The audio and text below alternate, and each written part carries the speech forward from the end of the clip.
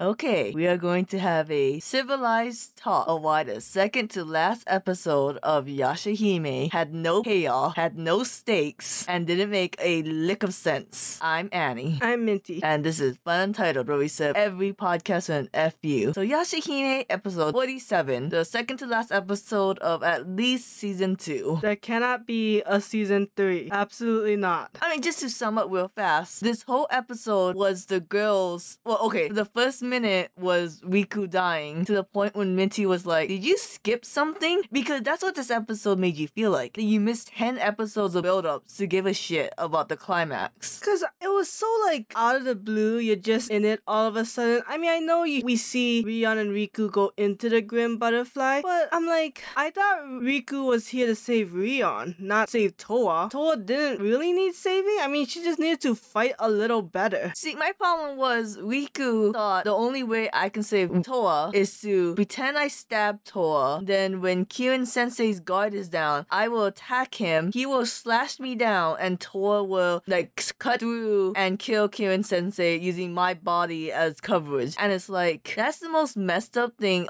anyone could do to another human being. And you're telling me that's her love interest? To just kind of use him as chopped liver? I don't know. The dire situation, I guess. I mean, who really gives a fuck about what happens to Riku? I'm always confusing their names for some reason. Like, I always want to keep saying Rion when I mean Riku. Like, what really made me like Riku and Towa other than they were nice to each other? Riku was a giant simp and Towa fell hard after like 2 days. I don't know. There's some hetero comp shit that like he was a boy, she was a girl. She's masculine, he's feminine. Can you make it any more obvious? I know I said before, I wish Shishomu and Rin's love romance was more elaborated on when Rin was an adult and not a child. And that point was kind of just moot. It's, you know, we just have to accept that. But damn, Yashahime, you needed to work on at least the main character's love interests and their romance. I have a question. After this episode, is Towa the main character? Yes? Question mark? I mean, with this episode having such a heavy focus on Rion, and I was like, I didn't think this was gonna happen. I didn't think the focus was ever on Rion. I thought she was this side character. But now I was like, it was all up to her really to like finish everything. Yeah, I mean, like after Riku dies, the whole episode is just basically Rion and Kirin Mario kind of just reconciling and they both die. Which was weird, right? Like a lot of things ended up being like, the final conclusion is that Rion loves Kirin Maru, but it's like nothing led to this. I mean, except like the one time she didn't stab him, but I was like, okay, nothing led to that either. Because it's like, here's my thing. I never thought Rion hated her father. I thought Rion just had to kill him because Kirin Maru was batshit crazy and she wanted to protect everything she loved. I didn't think Rion was ever going to kill him maliciously. I never got an inkling that she hated him and we needed this catharsis. I mean, whether she hated him or not is not the question. It was just basically she had to kill him, but she didn't want to. And it's like, why? Why did it start from you wanting to kill him to you wanting to reconcile with him? And the Kirin Maru versus Shishomu was the most disappointing thing I've ever seen. That was really the final battle climax, which is one, weird that it did not involve one of the girls. Two, was poorly animated. The whole like human thing did not make any sense. And then like they didn't transform into demons. Like, the whole point was supposed to be to drop the human facade and be demons and fight like demons, but then they didn't become demons. I like how Kirin Maru's like, I'm dropping my human facade, and his arm turned into a demon. Like, where's my kaiju battle? I know Shishomu has a dog form. Yeah, that's his left arm. Kirin Maru, sorry, I got Kirin Sensei confused. Kirin Maru should have turned into a giant demon like how the dad, the corpse was. They can't animate that. It's too much in the budget. I guess not.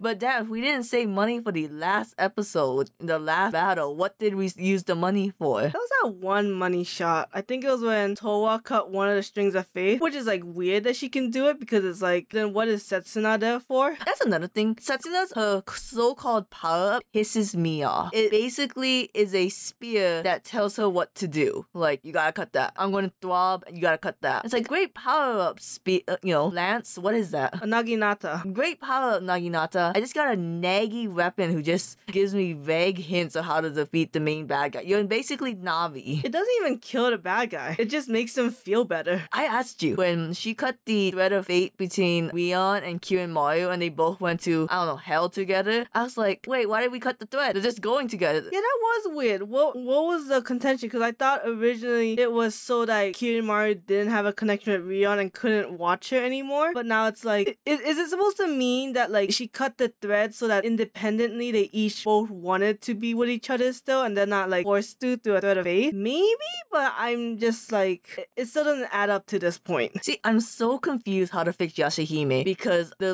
second last episode didn't have any stakes. Like, this butterfly could have been continuously killing all these useless demon fodder and I wouldn't give a shit. But like, I don't know what to do. You introduced Rion and Riku early, you established a connection with them. I just couldn't get emotionally attached to the girl who should have been dead and the guy who was leading out for the last 5 episodes. I think it's funny that almost like every 20 episodes they introduce like a worse character. It goes from like Riku to Zero to Kirinmaru to Rion to Kirin Sensei. Each character gets a little worse than the last one that was worsely introduced. Do you think it was weird when Rion was like, oh, you liked seeing me smile and I smiled because when I smiled, you smiled, but I would voice myself to smile. Like, I didn't really... Yeah, okay, that was like a web of like backtracking and going forward, and I was just like, wait, the cause and effects don't make sense. The logic between the two don't make sense. Because Kirinmaru was always working to see Rion smile, but Rion was like, bitch, I never actually liked smiling. I was in a depression. Right? Like she didn't like any... Okay, it starts off with like, she likes her father being strong, so she smiled, but then that was a fake smile. So then when Kirinmaru lost, then she just stopped smiling altogether. And then he's like, well, what the fuck do I do? And now I feel bad for Kirinmaru, because honestly, he did get a lot of mixed signals. Okay, you know when Rion decided I will never smile from this day forward because my father was in danger and he almost died against Toga? Why did they do a weird fade effect of her going from stoic number 1 to stoic number 2? Because it's cheaper to do a fade effect than add 3 scenes. Now, here's the thing. You could have just done a jump cut. It wasn't that much of a difference. The only reason why it was a difference is because you took the second to fade transition. There's a lot of questionable things happening in this episode. If someone told you to fix Yashihime's ending, what would you have done? Because I honestly think this is fixable. I think that if it had to be this way, like not taking out like or changing too much from the past, I just think the whole Rion and Kirinmaru relationship should have been stronger, or should have made more sense of what happened, because I still think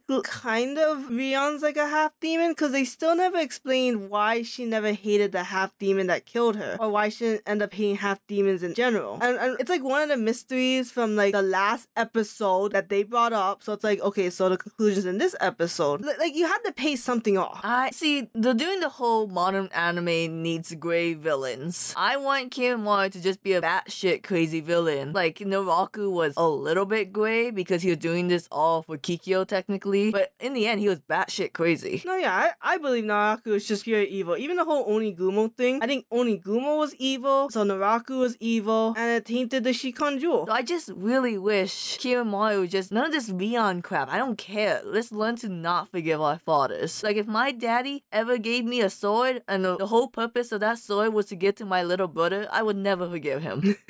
When there's a hero and a protagonist, they either have to be foils or parallelisms, and they just didn't really have either, except that there was like a vague father-daughter relationship, but besides them having a father-daughter relationship, there wasn't really anything to any of them, so you couldn't really compare or contrast the relationship, because then they're just really focused on them individually, but they still tried to connect it to the dads, but they never let the dads really play a role in each other's lives, because really, as we saw, there was a lot of back and forth. You know, the girls had no agency, did they, in their own story? The 3 half-demon Yashihimes who was in the Shikanjo prophecy, neither demon nor human. They mostly just react to everything. Sure, yeah. I know you can argue maybe Inuyasha didn't have much agency, it was him reacting to Naraku, but I think Inuyasha just did it a little bit better because... A little bit. They did it a lot better. I just mean the agency factor. Okay. Because at least like Inuyasha ran out to try to get his sword stronger. You know, he was like, I gotta get that dragon skill. Like, I gotta keep looking for Naraku. Meanwhile, the girls just like, alright, an old Inuyasha NPC told me to go here. Yeah, that was a little annoying. Because like, Inuyasha, I need to defeat Naraku. The girls, I think we want to save our mom. In the beginning, we didn't give a shit, but suddenly we started giving a shit halfway through. And in the last episode, they'll probably add more stuff with them bonding or whatever. And then people think there's going to be a season 3 because they said never-ending adventure or a new adventure waits. No, that's what they. Well, okay, I was gonna say that's what they ended with Fairy Tail, but then the 100-Year Quest came out, so maybe people are right. Maybe there's gonna be a third season. We're just gonna have to kill ourselves for another it's like half a year doing Yashahime. Like the first time we did it, we didn't know what was going into it, and then the second time I was like, there was hope and glimmer that was gonna get better, and then it just like no, just dashed everything. It got really bad at the end of season 2. Like season 1 was okay, it was more bland, but season 2 is just bad and like unbearable. Like I don't even like watching it anymore. Even with the old cast, I mean, like the last scene was very cute when you see like these family pictures of everyone, but beyond that, I could just see that in like a single illustration. And with that, hopefully you will join us for the last episode of Yashahime next week, or us in tears because there's a season 3 and they're gonna bring back Naraku's next gen. That'd be kind of cool. Okay, goodbye.